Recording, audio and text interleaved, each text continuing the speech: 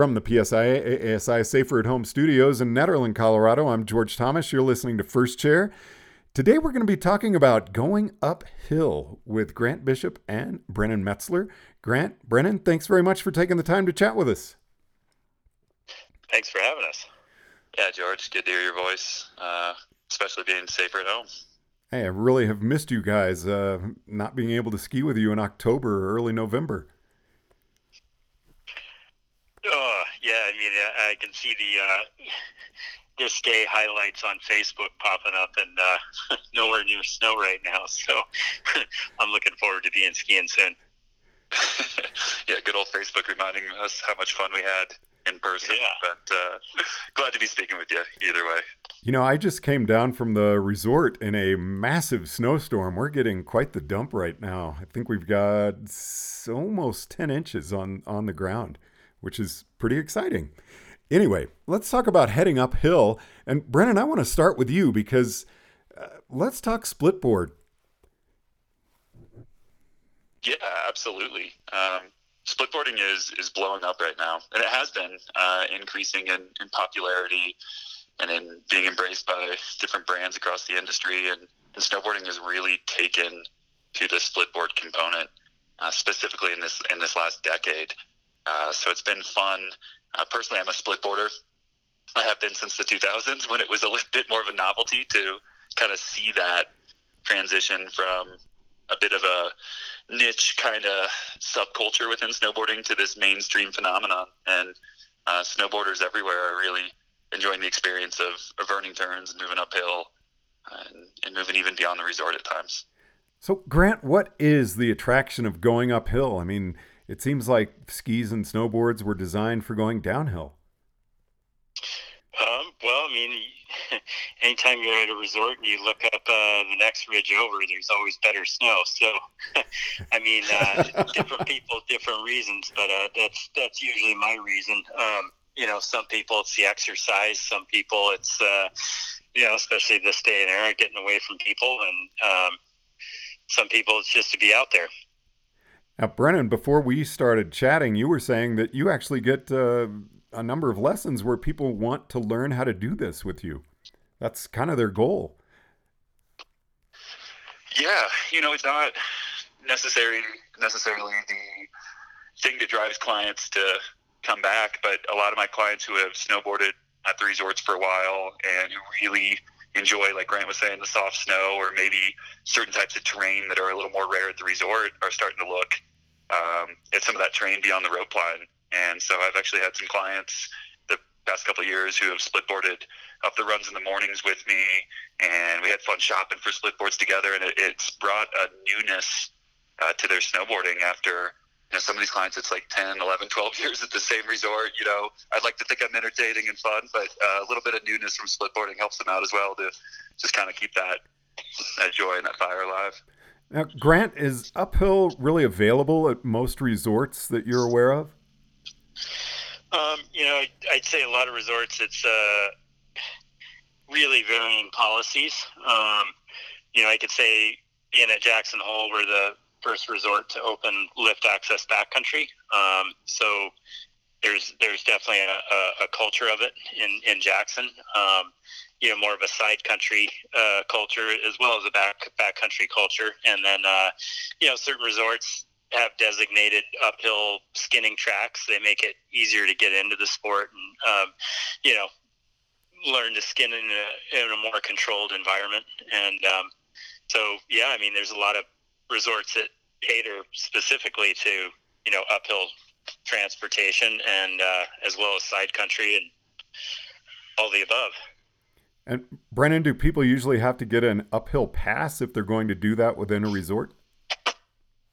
Yeah, it comes down to the individual resorts' policies, and quite a few resorts have moved to some sort of uphill pass access where you take a little online course or you sign a waiver, and it's in an effort to kind of provide a service to the public, because as splitboarding and touring inbounds became more popular, there was some overlap between mountain operations, patrol, trying to get the mountain open, lift ops were doing things, and then there wasn't quite a certainty as to where people were. So the idea behind uphill access legally and having some of these passes is to make sure that everyone can be safe and that we can continue to provide the service to the public safely and in a fun way. Now, Grant, what are some, for people who are thinking of starting to try uphill, what are some things that they need to get for their alpine equipment? Well, I mean, I guess with the gear, you kind of want to take a look at what kind of focus you want to, you have. Some people, it's more for, the uphill, lightweight, easier going uphill, maybe doesn't ski as well going downhill. Some people, it's more, of a side country setup. So, I mean, there definitely is a big difference between what kind of gear you're getting for, you're trying to enjoy the downhill more or the uphill. And I'd say a good part there as well is getting a buddy. It's key to have a friend to go with and help show you the ropes and make sure you're being safe and make sure you're not going in over your head. And Brennan, before we get into the videos that you and Grant filmed with REI, how do you guys do it on a split board? I mean, you're going up sideways? How does that work? Exactly. A lot of scooch leg. Yeah, you just keep shuffling and shuffling, and your legs get really stiff. Yeah, you might get some scooch leg. Yeah, the split board, I think it's one of the simplest, mind-blowing technologies in the sport because it combines a sideways downhill with a straightforward uphill. And it seems counterintuitive that slicing a board in half and just making some adjustments to the bindings so they can hinge and work like telemark or free heel bindings would work. But they've been around for 30 years and they've proven to work, not just on the uphill, which is way easier on a split board than it is hiking or snowshoeing, way more efficient there, but also on the downhill. I think that's the big concern split boarders have is I'm spending all this money on a snowboard that's cut in two, and I really want it to work well, and they perform beautifully. The turns you can make on them are amazing, and in particular with the type of terrain people are often accessing, being a little steeper, bigger, deeper, that kind of thing. And Grant, I'm not ignoring you, but we're going to ask Brennan. I'd love to get into the videos that you guys made now with REI, and let's start out with the REI ASI How Split Boards Work. These are on YouTube. Can you give us a little bit of a teaser for what we're going to find in these videos? Yeah, it's 8 minutes straight of me just describing splitboarding beautifully. My voice is wonderful. My presence is just amazing. But it's so much fun. REI and ASI collaborated because it's in a mutual interest to produce educational content for the public. So obviously REI wants to sell more split boards and more touring setups. That's good for their business, and yet they also have an obligation to make sure that people who are getting into the sport have good information, and that's when they make the call to the national office, and that is our expertise. Is we are communicators and we are educators, and since Grant and I have the overlap of backcountry experience and quite a bit of uphill travel, we were able to head on out there and talk shop with REI on things like, what is this split board? How does it work? How do you take it apart and put it together? Just some tips to make that journey from never having split boarded to feeling comfortable enough to skin up the hill by yourself or with your buddy. And 8 minutes of YouTube, and it's really like having a private lesson with Brennan Metzler. Wow. 8-minute private lesson. Best 8 minutes of your life. So Grant, share with us a little bit about Intro to Uphill Travel. It was definitely great. I can't say enough about working with the REI. Keep in mind they're a co-op, so you're a member of REI, so they want their members to have good info as well. And I got invited on the project. I started delving into some of their videos, and there's things that I was learning off of them. So basically, it's just an intro into getting started from the trailhead to the top, and the steps that you need to take for starting out skinning and getting on the skin track. Now, there's also some articles that were done with REI and ASI. Brennan, can you give us a little teaser about how to choose split board bindings?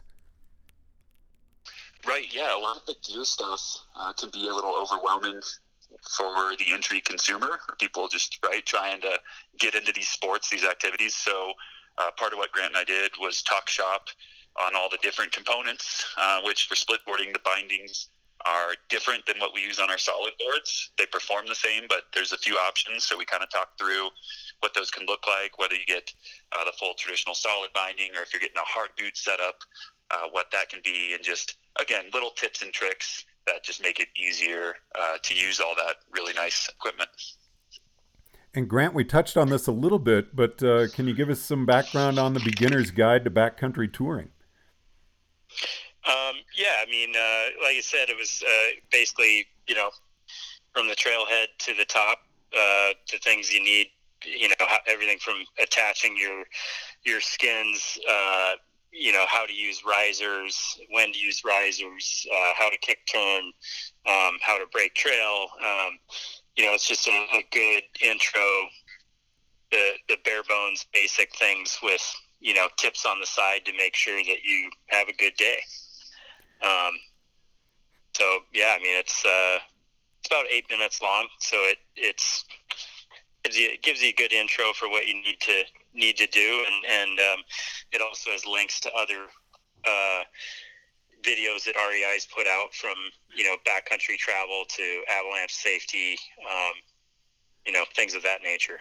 Ooh, Grant, it almost sounds like the articles are really complementary to the videos. Is that correct? And really that question's to both of you. But Grant, let's start with you.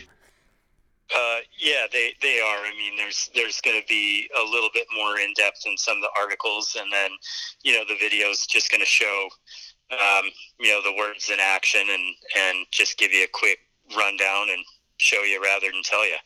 Brennan, you agree with that?